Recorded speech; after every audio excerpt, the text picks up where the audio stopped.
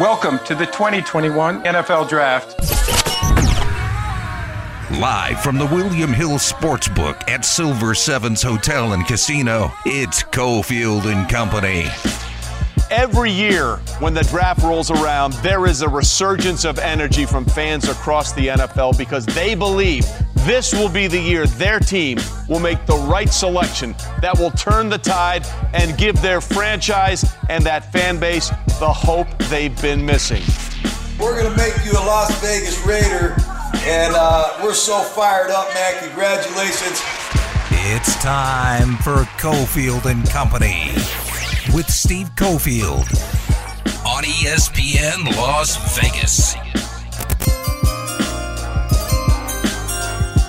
We move into our final hour, abbreviated Cofield and Company today at 4 o'clock. We hand it off to the national coverage right here on ESPN Las Vegas. But rolling on live at Silver Sevens, time to get the college expert perspective on this draft. And Michael Felder from Stadium is with us. He's at In the Bleachers on Twitter. Mike, we got to start out with this meteoric rise of Zach Wilson. It doesn't seem like it recently, but you and I talk college football all year. Zach Wilson, a nice story. Is he this close to Trevor Lawrence in terms of being a lock in the NFL?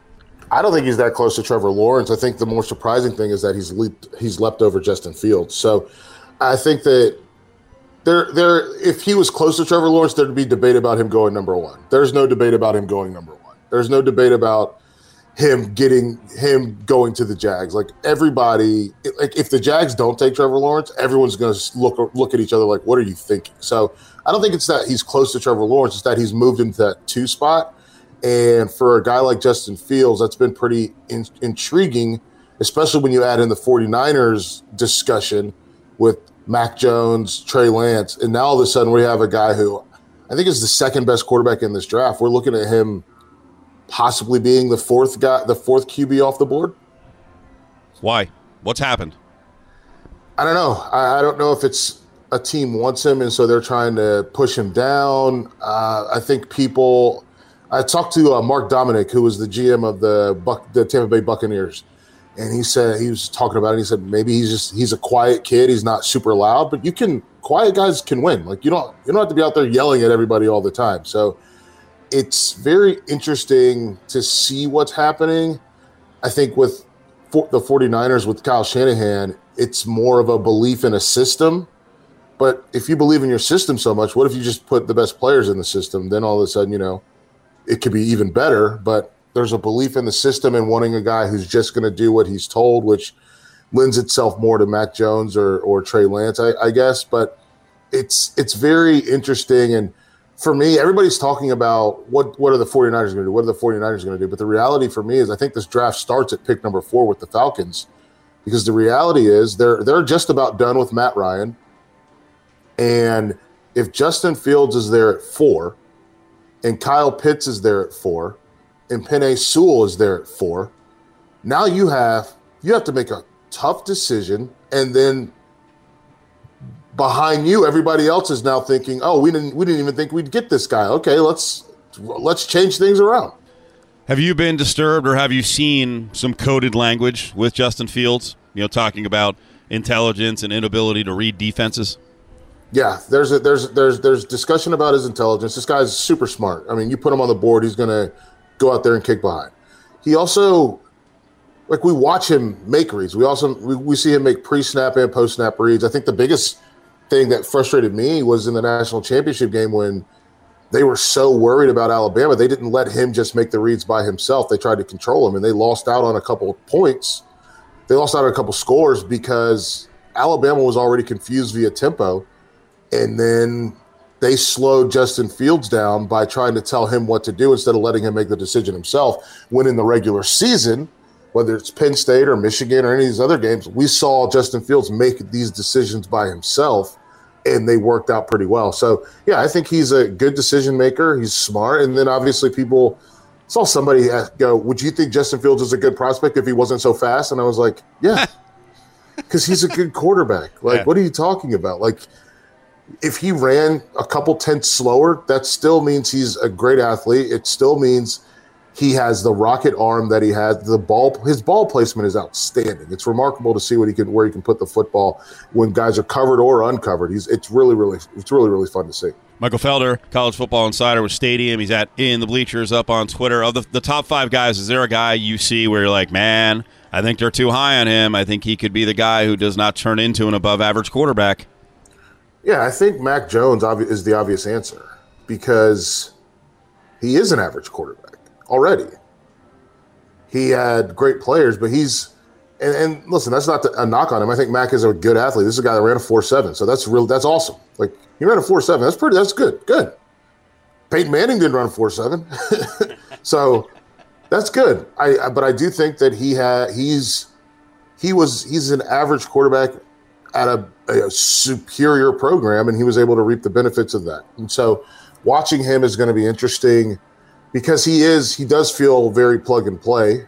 And this is the thing that I look at, Steve. I look at Trevor Lawrence is taking one step up to the NFL. I look at Justin Fields is taking one step up to the NFL. Mac Jones is taking one step up to the NFL. Zach Wilson, Trey Lance, they're both taking double steps up, right? It's not in Alabama, it's not at Clemson, it's not Ohio State. They're taking double steps up where they didn't play. How many NFL players did they play against this year? Not many. And Trey Lance didn't play against any. So it's a double step up. So for them, the speed of the game is going to be interesting to watch how they compute and counteract that and adapt to it. I think for Mac Jones, the biggest benefit is that he did play in a league that's got a ton of NFL guys, played for a team that's got a ton of NFL guys. So the speed of the game, I think, is going to help him process a little bit quicker, and I think he's going to be able to adapt. So I think what we're going to see are probably those 3 guys early hit their stride a little quicker because they're used to it. And I also think Mac's going to be a good locker room guy. So while he is, from an arm strength standpoint, from a mobility standpoint, from those 2, the arm strength is the one that is interesting to me because he does kind of limit what you are able to do offensively, especially if you don't have an offensive line that's amazing. It's going to be interesting to see how that shakes out, but I do think he is a good locker room guy. Everybody's spoken glowingly with him. One of my buddies is actually with Najee for draft night tonight, and Najee is like, yeah, the guy knows what he's doing. Like, he fits into a locker room, and I think that fitting into a locker room is more important than a lot of people realize. The Raiders, they're looking, I think, at offensive linemen at 17. Are there 5 or 6 offensive linemen in this draft that are worthy of a first-round pick that can walk into the league and be a starting tackle? Because that's where the Raiders are going to be. They may have to take the 4th or 5th or 6th offensive lineman at 17. Okay, so let's talk names instead of abstract. So first up, you have Penei Sewell. They're not going to get him. Next up, you have Rashawn Slater from Northwestern. They're not going to get him. And then after that, that's where there's a big question marks, right? So you have the Jenkins kid from Oklahoma State. You've got Alex Leatherwood, who I've seen slotted as far as a back half of the first-round guy to an early second-round guy. Alex Leatherwood from Alabama. I'm trying to remember. You got Vera Tucker. And then Elijah Vera Tucker he's an inside guy though. Yep. I don't want him playing at the tackle spot. And then the guy that's targeted a lot to the Raiders is Darrisaw. That's the one I was forgetting, Christian Darrisaw. If Darrisaw's there, you take him. Okay. He is a tremendous athlete. There's a couple plays against Boston College from this year where he's outside on a screen and he tracks a safety all the way down the field and just keeps pushing him and pushing him and pushing him and pushing him. There's another, I think, Khalil Herbert run against UNC where Darrisaw comes out and just punches out the safety and just crushes him. He can move defensive ends with one arm. He's really, really talented. So yeah, I think we're looking at Sewell will be off the board. Slater will likely be off the board. So we get to Darrisaw, and then Darrisaw, Jenkins, Leatherwood kind of fit into this next group of guys, and it'll be interesting to see how that shakes out. Because again, if you're a team in the top 15 that's making this pick, and the receivers are already gone, Chase, Smith, Waddle are already off the board, and the defensive ends I think are going to be really interesting this year too, because none of them are as good as what we've seen in the past in terms of production and proven production and multi-year production. So maybe teams get froggy and go for them, which if you're the Raiders, that's what you want. Yeah. You want that so you can get Darrisaw. Well, the other one that's a real mystery, and I wanted to talk defensive players too, because of the potential quarterback run early and the wide receivers and Pitts. People are looking at the defensive tackle group, and they're like, listen, Barmore is not a guy that we really want to take in the top 15 or top 20, but the gap between him and then, again, the proven guys behind him, the gap seems so big, someone may just go crazy and get Barmore early, and that could be the Raiders.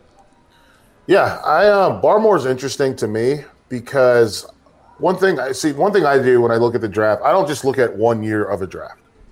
I look at over the course of the last decade, and realistically, you look at Alabama, where does Barmore rank in kind of the pantheon of defensive linemen they've had drafted in the first round? He's not Jonathan Allen. He's not Quinnen Williams. He's not A'Shawn Robinson. He's not Raekwon Davis. He's none of those guys. He's not Marcel Darius. He's not any of these guys. And so he's elevated because this is there's a dearth of talent at the defensive tackle spot in this draft. But the reality is somebody's going to have to pick a defensive tackle. And if he's the guy you got to pick, he's going to be okay. But he is not as jazzy. He's not as talented. He's not as consistent. He's not as good as any of the guys we've seen from Alabama get picked in this first round or even early second. First round of the draft is on the way. We're at Silver Sevens. We're live here with Michael Felder at In the Bleachers up on Twitter. Stadium, great college football expert. So if you had told me at the beginning of the college football season that Micah Parsons, who opted out, who was considered a top 5 talent in college football, potentially could be available, again, to the Raiders at 17, I would be shocked. Now we've been programmed to think, hey, there's something wrong with him. There's red flags. Again, what do you think has happened to Micah Parsons, and what are these red flags, and does it concern you enough where you're like, he could be a freaking bust? I don't think he's going to be a bust in terms of on the field. I think he's going to get out there and play. I think he does have some particular issues with respect to instincts because he's a guy that grew up a pass rusher for the most part, and then they moved him to linebacker, and he's still figuring that part out. It takes time. It's going to take time, but I do think the value that he brings is he's figuring out linebacker relatively quickly to the tune of leading Penn State in tackles, obviously. I just wanted to make more tackles going downhill, and then obviously he can also be part of your pass rush on third and long. The red flags, I believe, are largely rooted in the hazing incident that he was a part of, and that's something that, it's unfortunate, and it's not good, certainly, especially based upon the reports. So that's, I think, the red flag. I do think that, guess what? When you're a rookie, you're not in charge of hazing. You get hazed. So I'm not trying to make light of the incident, but I am saying he's not going to be in that position, at least for a little while. And I don't think they don't do that type of hazing in the NFL, and they shouldn't do it anywhere. No. So this is going to be, I wonder how far he falls. The guy ran under a sub 4.40, which is amazing.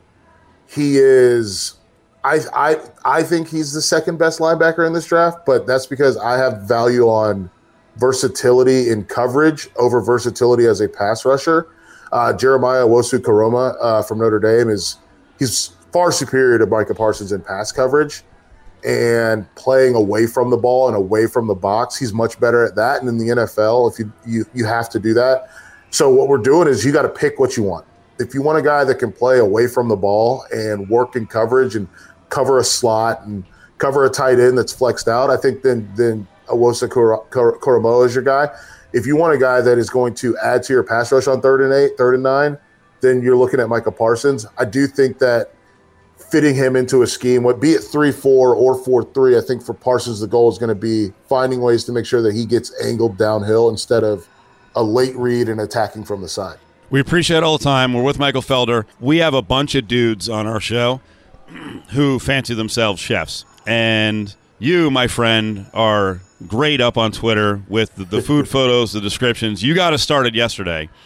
So I was reading your tweet about your pizza night, and I know you're going back to our conversations in the fall. You love making pizza at home, and I swear we had a cheese debate break out amongst our show members. With basically, it was just coming down to one guy over the weekend had used shredded cheese out of a bag, and it turned into like, you can't cook. Why are you using that stuff? It doesn't melt the right way. What's the right cheese to use if you got to melt cheese? All right, so if we're talking pizza cheese, what you need to use is a whole milk mozzarella, low moisture. So that's what you want. Shredded, or you got to get a block? It's got to be block cheese. Because when you go into shredded cheese, what they do is they actually coat that cheese with some different like enzymes and preservatives to make it not clump together in the bag. So you have to go block, whole milk mozzarella, low moisture cheese. You take out your food processor, you throw the little disc on it that's got the shredder, you shred it yourself. Keep it cold, then you put that on the cheese. It melts so much better. That's how you get that beautiful look. You throw the broiler on it to end it, so you get a little bit of char on the top. That's the way you do it. Do you have an oven? Do you have an actual pizza oven? How are you cooking this? No, I don't have a room, man. I live in Chicago. I got a 2-bedroom. I figured you started busting out barbecues and everything else, grills outside. I figured you got a little grill on wheels. You're wheeling it outside. I don't have. I want when I move home. I am definitely going to get a pizza. I actually want to build a dual use pit for barbecue, and then also over top a brick oven pizza oven. So, but no, right now I use a pizza steel. Really affordable, really easy pizza steel. You heat that thing up for an hour. Wow. Launch your pies off your pizza peel right into the oven. We'll put them on the steel. I let it bake for about 3 minutes. I flip it to broil for about 5 minutes. Pizza's done. Nice. Mike is a must follow on Twitter, not only for the college football, but the food stuff. It's tremendous because he really goes through the process of how he cooks. But I will tell you, for the next couple of weeks, back off. Felder is done. He's done with football. It's all over after the draft. Give him a break. Yeah, I need that break. Thanks so much for having me. I missed that dude. Michael Felder, our college football insider. He'll be back on as a regular in August. All right, giveaway time right now. Caller 7-364-1100, 364-1100. VIP treatment is on the way from Floyd's 99 Cuts and Color. Caller 7, winner gets a haircut, hot lather neck shave, shoulder massage, and free massage shampoo. Caller 7-364-1100.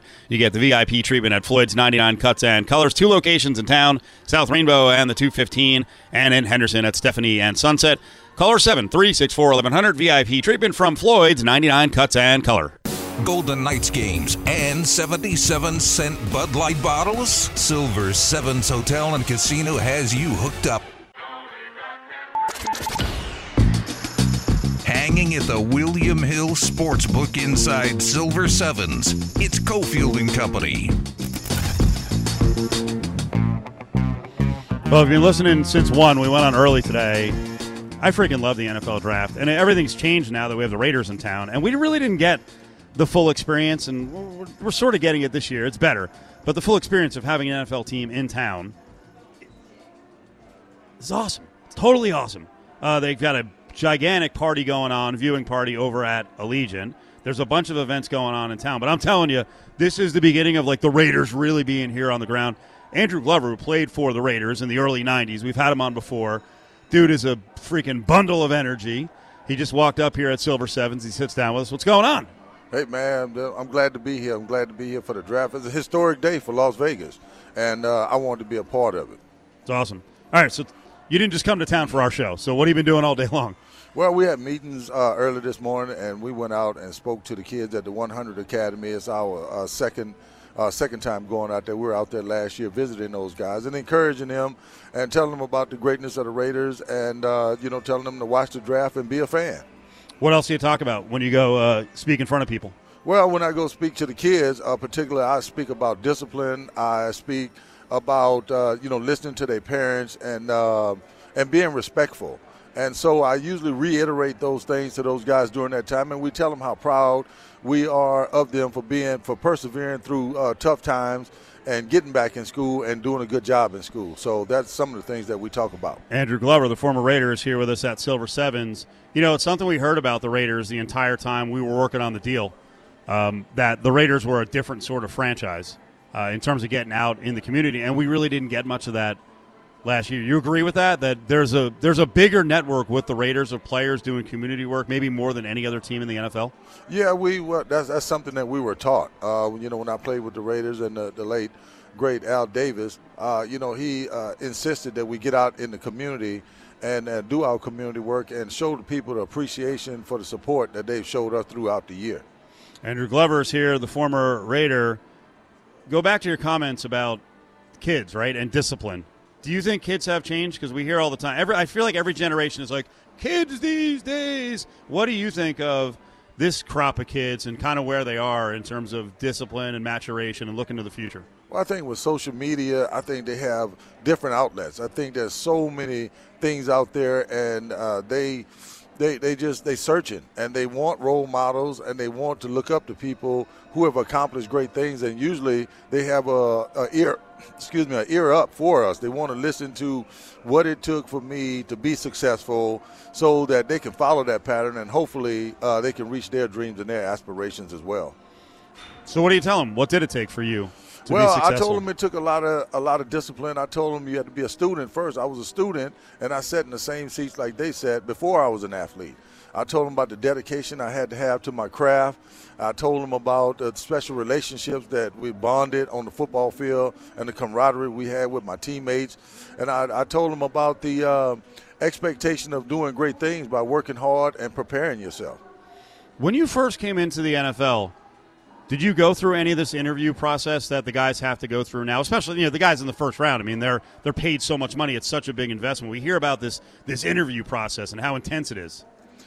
Yeah, I went to the combine, and we had to go through that interview process, and along with doing all the physical things on the field, we had interviews with coaches, and we had to talk about, different things on how we felt about competition and how we felt about working as a team. So that was part of that evaluation process.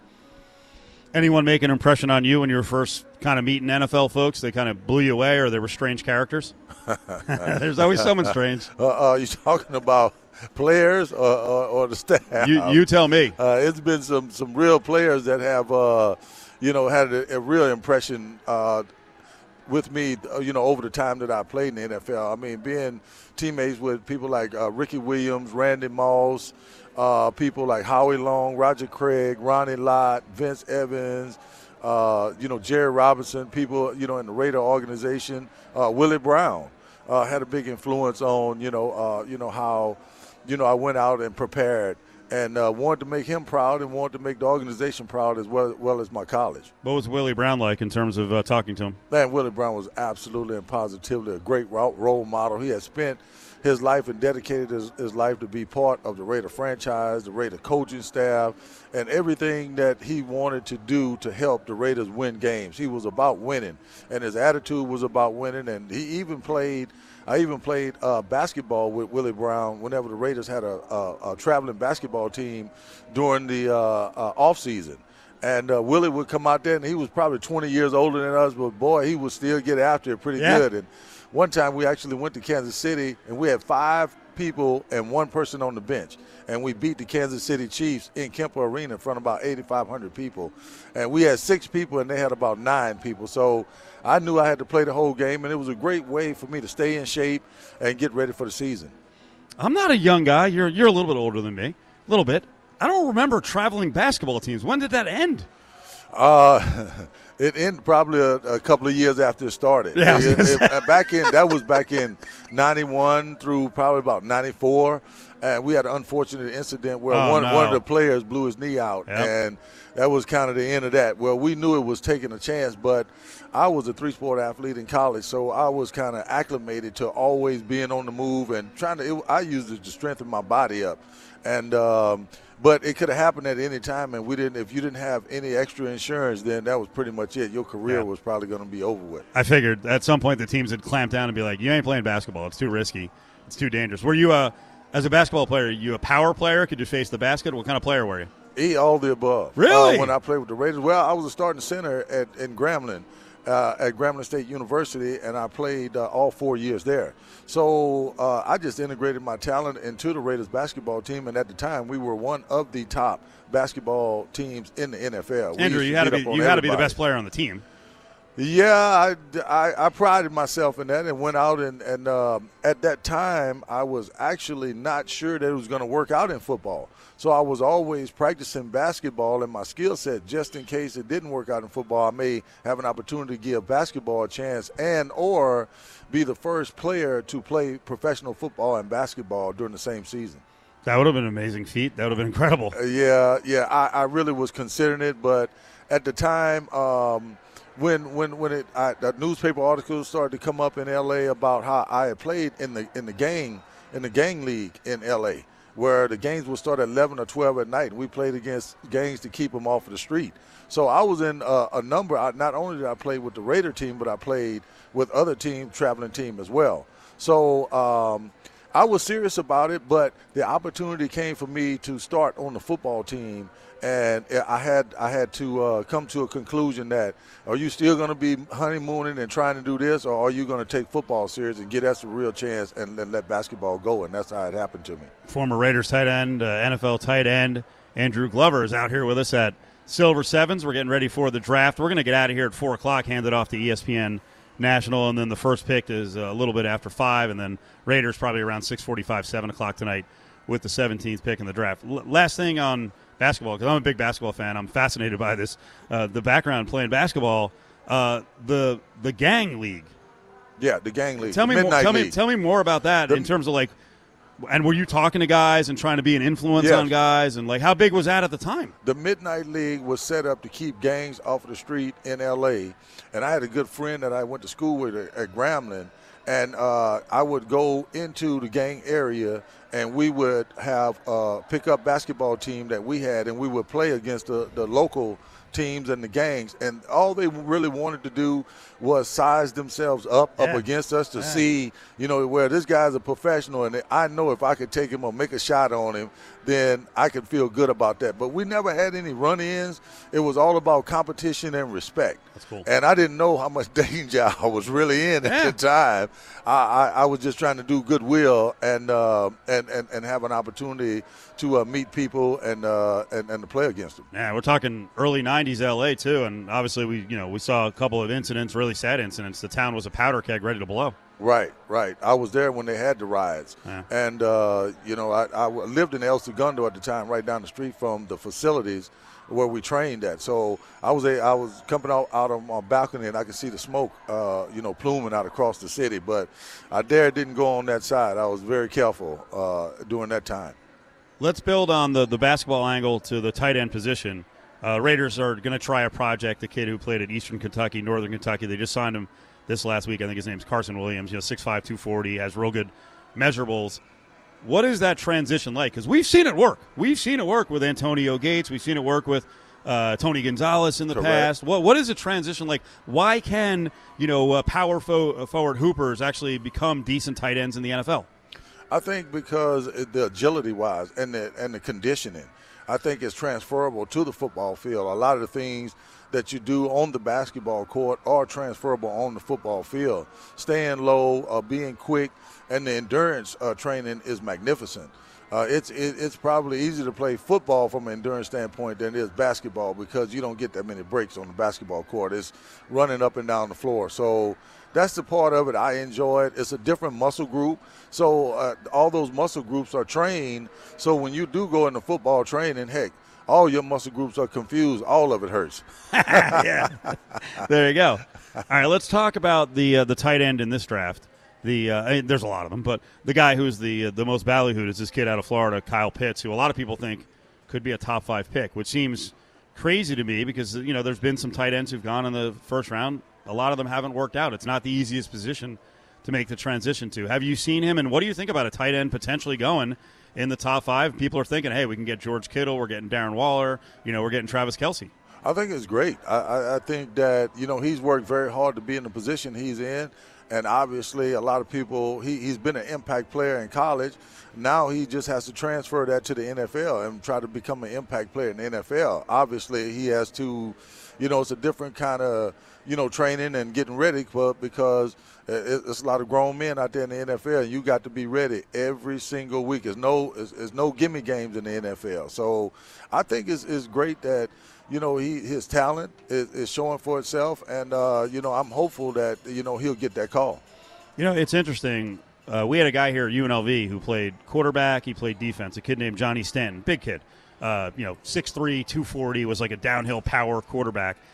He's made the NFL. He's mostly practice squad, trying to make it with the Browns, but as a tight end. And he told me one of the biggest things that he had to adjust to as a former quarterback was the work with the hands. That when you get to the NFL, if you don't know what you're doing with your hands at tight end to get off the line, you are screwed. And, the common fan doesn't think about stuff like that, how important it is. All that handwork on both sides is massive. And blocking as well. Not just trying to get away from the defender, because you are a covered person, whether a defensive end is covering you or a linebacker is covering you. There's different things that you have to do to get away from that guy. You have to pivot. You have swim technique. You have rip technique with your hands. But because if you get caught up at the line, then the play could be over in a matter of seconds. Because most plays only average a couple of seconds anyway. So everything has to be done and completed super fast. You have to make a decision, make a move, and get on with it. Did you have a guy you faced on the edge, defensive end, linebacker, where you were like, golly, I can't figure this guy out. He's getting me. Uh-oh. Every week. I don't know if he's getting me every week, but he's a formidable opponent. Yeah. And he wouldn't be in this league, and he wouldn't be starting if he wasn't the very best that they could find. Yeah. So all of those guys, I've had a lot of battles. I took a lot of big hits, but I gave a lot of big hits. So that's the good thing about the NFL. The talent pool is going to be there, and you want to do something, and they don't want you to do it. So you have to have that strong will, you have to have that work ethic, and you have to watch film so you can watch tendencies and be ready for anything they do, because most of the time you're not beat by the first move in the NFL. It's the second and third move that beat you, and that's usually how it works out. So you have to be very fundamentally sound. Andrew Glover, former Raider, is here with us. We're talking NFL draft, NFL career. The basketball stuff was very cool. We're hanging out at Silver Sevens. First pick in the draft expected to go in about 90 minutes or so. All right, so the Raiders have the 17th pick. There are openings of need. It looks like at right tackle, Trent Brown is gone. They don't have a free safety. They have guys in the mix, but they don't have a guaranteed free safety. Jeff Heath is on the roster. They could use help on defensive line. They could use help at linebacker. What do you do? Best available? Or, if you're drafting for the Raiders, you go and get a guy you need for a position. I think we're going to get a guy who's going to produce and be productive. High character guy, high motor guy. And you get the best available pick, in the position that you feel like could help your team and go out and have success. So we have a couple of areas of need that need to be filled, and there's a lot of great players out there. So it's just up to the staff to choose the right person and the one that's going to be integrated into the system and be productive. It's not tight end. They're set at tight end. We look good. Yeah, we look awfully good. Darren Waller's pretty good. We have an intriguing story that broke a little earlier today. Tim Tebow, former quarterback, played in the NFL, then tried baseball. He just retired. I think he's like 31. Right. Apparently he's reached out to Urban Meyer in Jacksonville, and he's like, you know what? I might want to try to be a tight end in the NFL.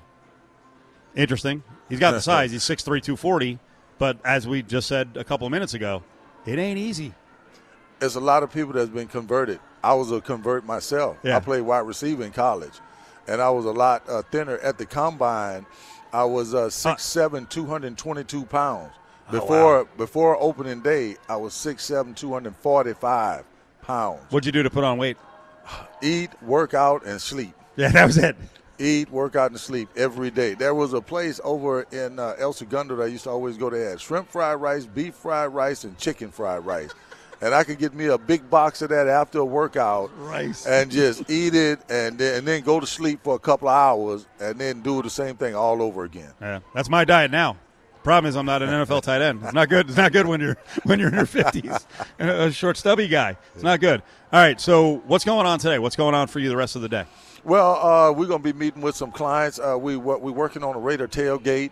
right now. My company is called Pro Player Promotions. We're working with some sponsors to bring in ex-professional athletes and ex-Raiders and show them a good time.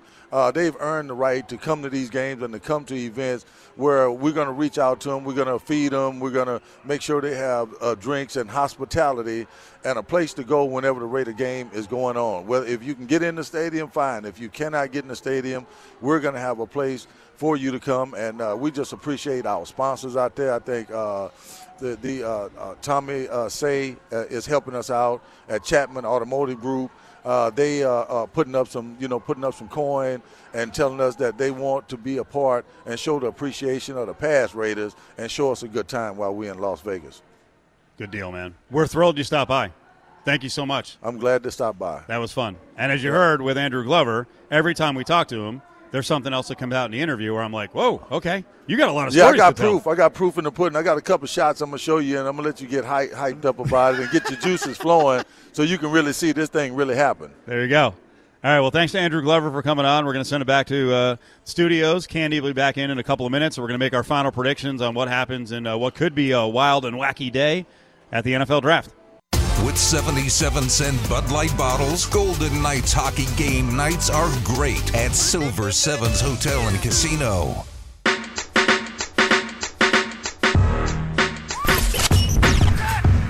Live from the William Hill Sportsbook at Silver Sevens Hotel and Casino, it's Cofield and Company. Well, that was awesome. Andrew Glover, the former Raider tight end, was on the Vikings. He's in town.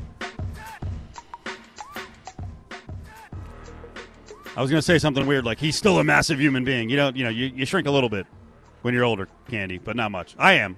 I'm getting closer to that 5'7", 400, not 4'9", 400, or 5'9", 400. Imagine someday I'll be 4'9", 400. I'll be that. Who's that guy? I forget. He's on the freaking Fiance show. The little guy, the guy with no neck. What's his name again? I love that guy.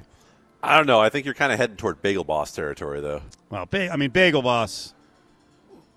Well, Bagel Boss is not squatty enough to be, to appear to be 400, but he does appear to be like 4'7", 4'8". Yeah. Big Ed, right, Ari? Big Ed Brown, you got it. It just popped in. Big Ed, who's not big, but the SO will say all the time, dude. She calls me dude. She will say, the cargo shorts, you got to drop them, and not in a sexual way. She's like, you got to get rid of. Angel's laughing. You got to get rid of the cargo shorts because you're starting to look like Big Ed. And Big Ed, he's wealthy. I think he drives like a nice convertible, but he is 4'9" and probably over 2 bills with no neck. So I don't aspire to be Big Ed, except financially. I'm not sure there's a woman in the world who has ever said you need to drop those cargo shorts in a sexual manner, Steve. But thank you for clearing that up.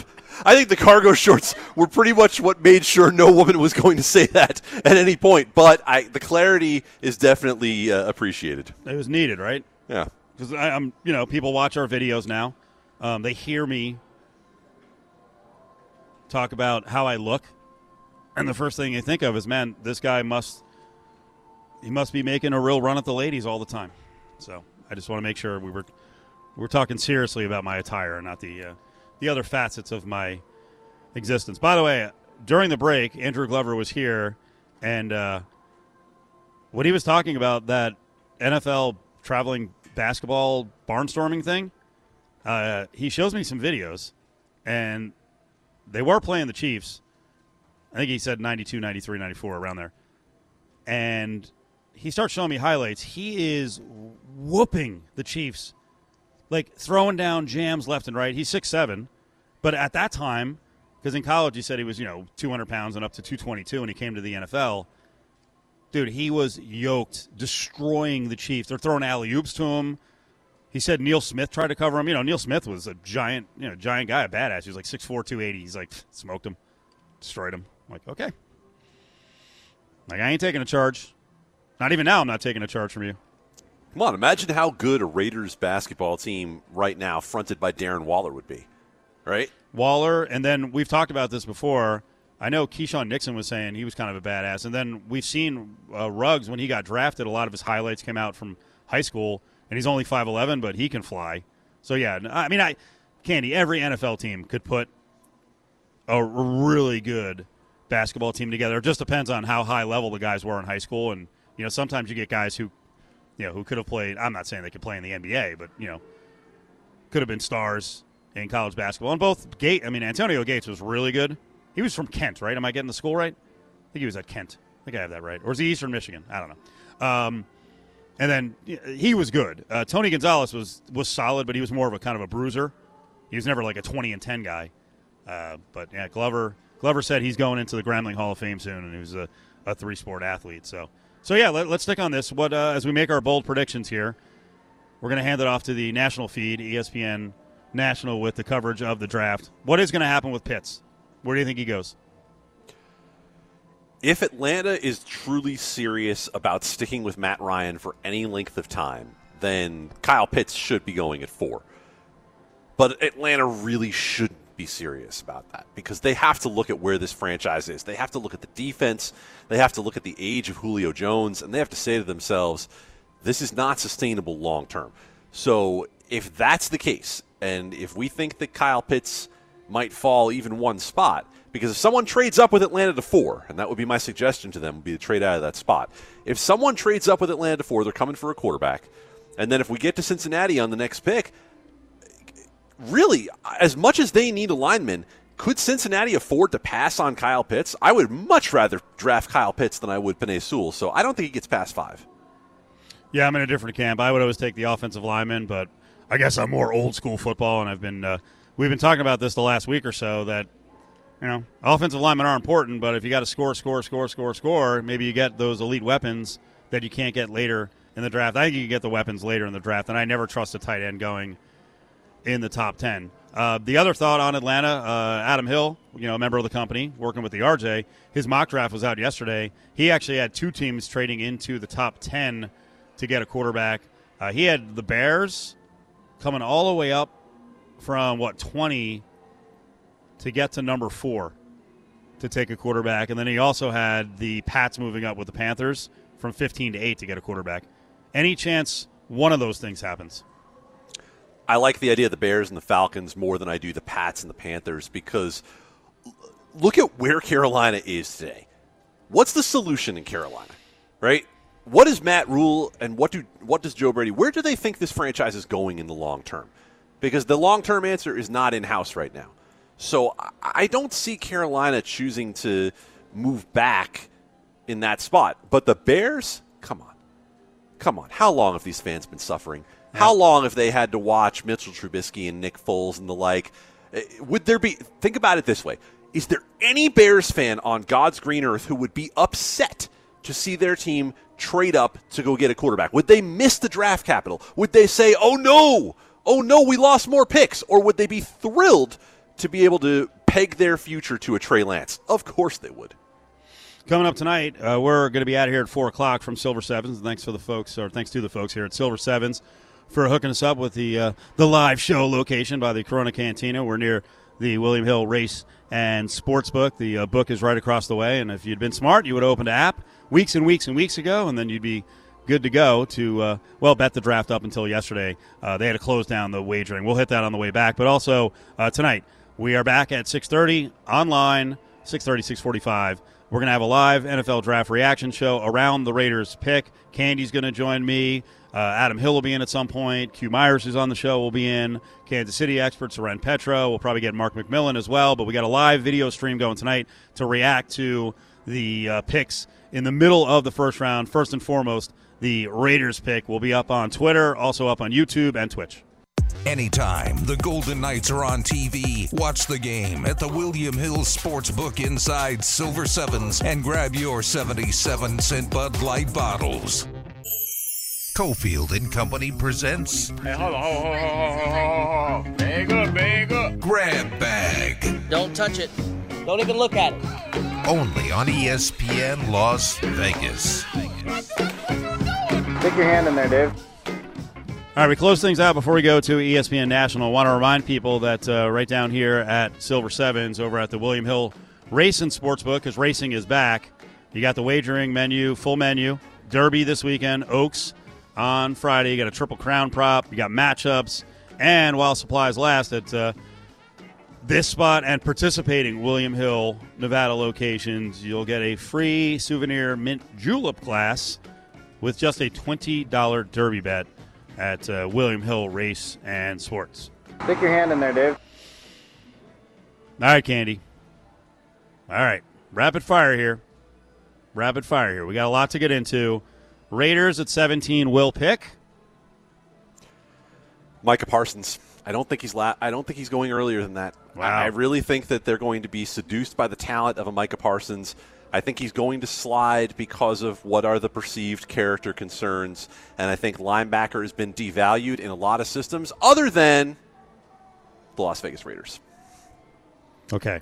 Is that a good thing and a good pick or not? Adding talent on the level of a guy who was a top 10 pick coming into the season is absolutely a value for the Raiders. Do we believe they have the structure and the discipline to make a guy like that successful in the long term is the real question. And I don't know. I mean, we went through this with Lynn Bowden last year, right? We went through this with a guy where we thought from the perspective of Mike Mayock, John Gruden, he was a character concern, and they didn't try to work with it. They shipped him out. So I just think that I see Parsons sliding, and I see Gruden with Gus Bradley and this fly all over and make plays defense coming together and saying, hey, man, we can't pass up on a playmaker like that. Stick your hand in there, Dave. I'm going to give two choices, which is not fair. I should have to give one. I say Raiders take Vera Tucker, kind of utility lineman from USC, or they go hardcore, intense need and take Trayvon Moehrig, the free safety, which is Reach a little of bit reaches, which is a little bit high. I saw some people speculating that hey, maybe the football team could take him, but he's the safety out of TCU. I mean, am I crazy that they would take a guy to fill a position need who may be truly slotted like 27 to 40, but they take him at 17? Yeah, that's been the pattern, right? Ever since John Gruden got here almost 4 years ago, they have said, we have a need, we're drafting to it, and we don't care what anybody else's value is on that player. Hasn't panned out thus far, but when you look at their history, there's no reason to suggest that you'd be wrong. Stick your hand in there, Dave. Which of the five quarterbacks, Lawrence, Wilson, Lance, Mac Jones, Justin Fields, I remembered all of them, which of the five top quarterbacks who we've had all mocked in the top 10, which of them slips into the second 10? I have a fairly significant wager on Mac Jones over 9.5. I've believed it from the start. I have Mac Jones over 9.5 draft position at plus 300. I haven't bought it. I don't. Maybe I am putting too little faith in Kyle Shanahan and in John Lynch's ability to evaluate. But when I watch the other quarterbacks, when I watch them play all season long, they all look to me on a different level than Mac Jones. And to me, if Mac Jones does not go to the San Francisco 49ers at number 3, tell me which of the next 6 teams is going to take him. I don't see it at all. So for me, the value on Mac Jones was to say there's only one place that I see the guy going. Stick your hand in there, Dave. I think the only way you get screwed, if you get that scenario where the Niners pass on him, the only way you get screwed is if there's someone super aggressive, whether it's the Vikings, the Patriots, football team, the Bears, that then trade inside of that 9.5 mark, and you get screwed. Yep. But I don't know. I just every time we hear about these drafts and there's going to be a ton of movement and trades, and they're like, that might happen like once every 5 years. Most years, teams stand pat. And I'll tell you what, I have it surrounded from a different angle too. I have a group prop with Lance and Justin Fields and Mac Jones that says who goes first. Ooh. The value I have on Fields is ridiculous. I have 22-1 on Fields to go. Do we know anything? We don't know anything. Nope. Trey Lance is 3-1 in that group, and he's moved to the betting favorite. So nice. We'll see. God, I can't wait. Come on down here, watch the draft at Silver Sevens. 2 bars to watch it at, and happy hour has begun. $2.77 on many of the drinks. National comes up next. If you want local Raiders coverage, JT the Brick is on with Lincoln Kennedy, Raider Nation Radio 920, and we'll be live on the web podcast 6:30 Watch it if you can. Check out @Steve Cofield.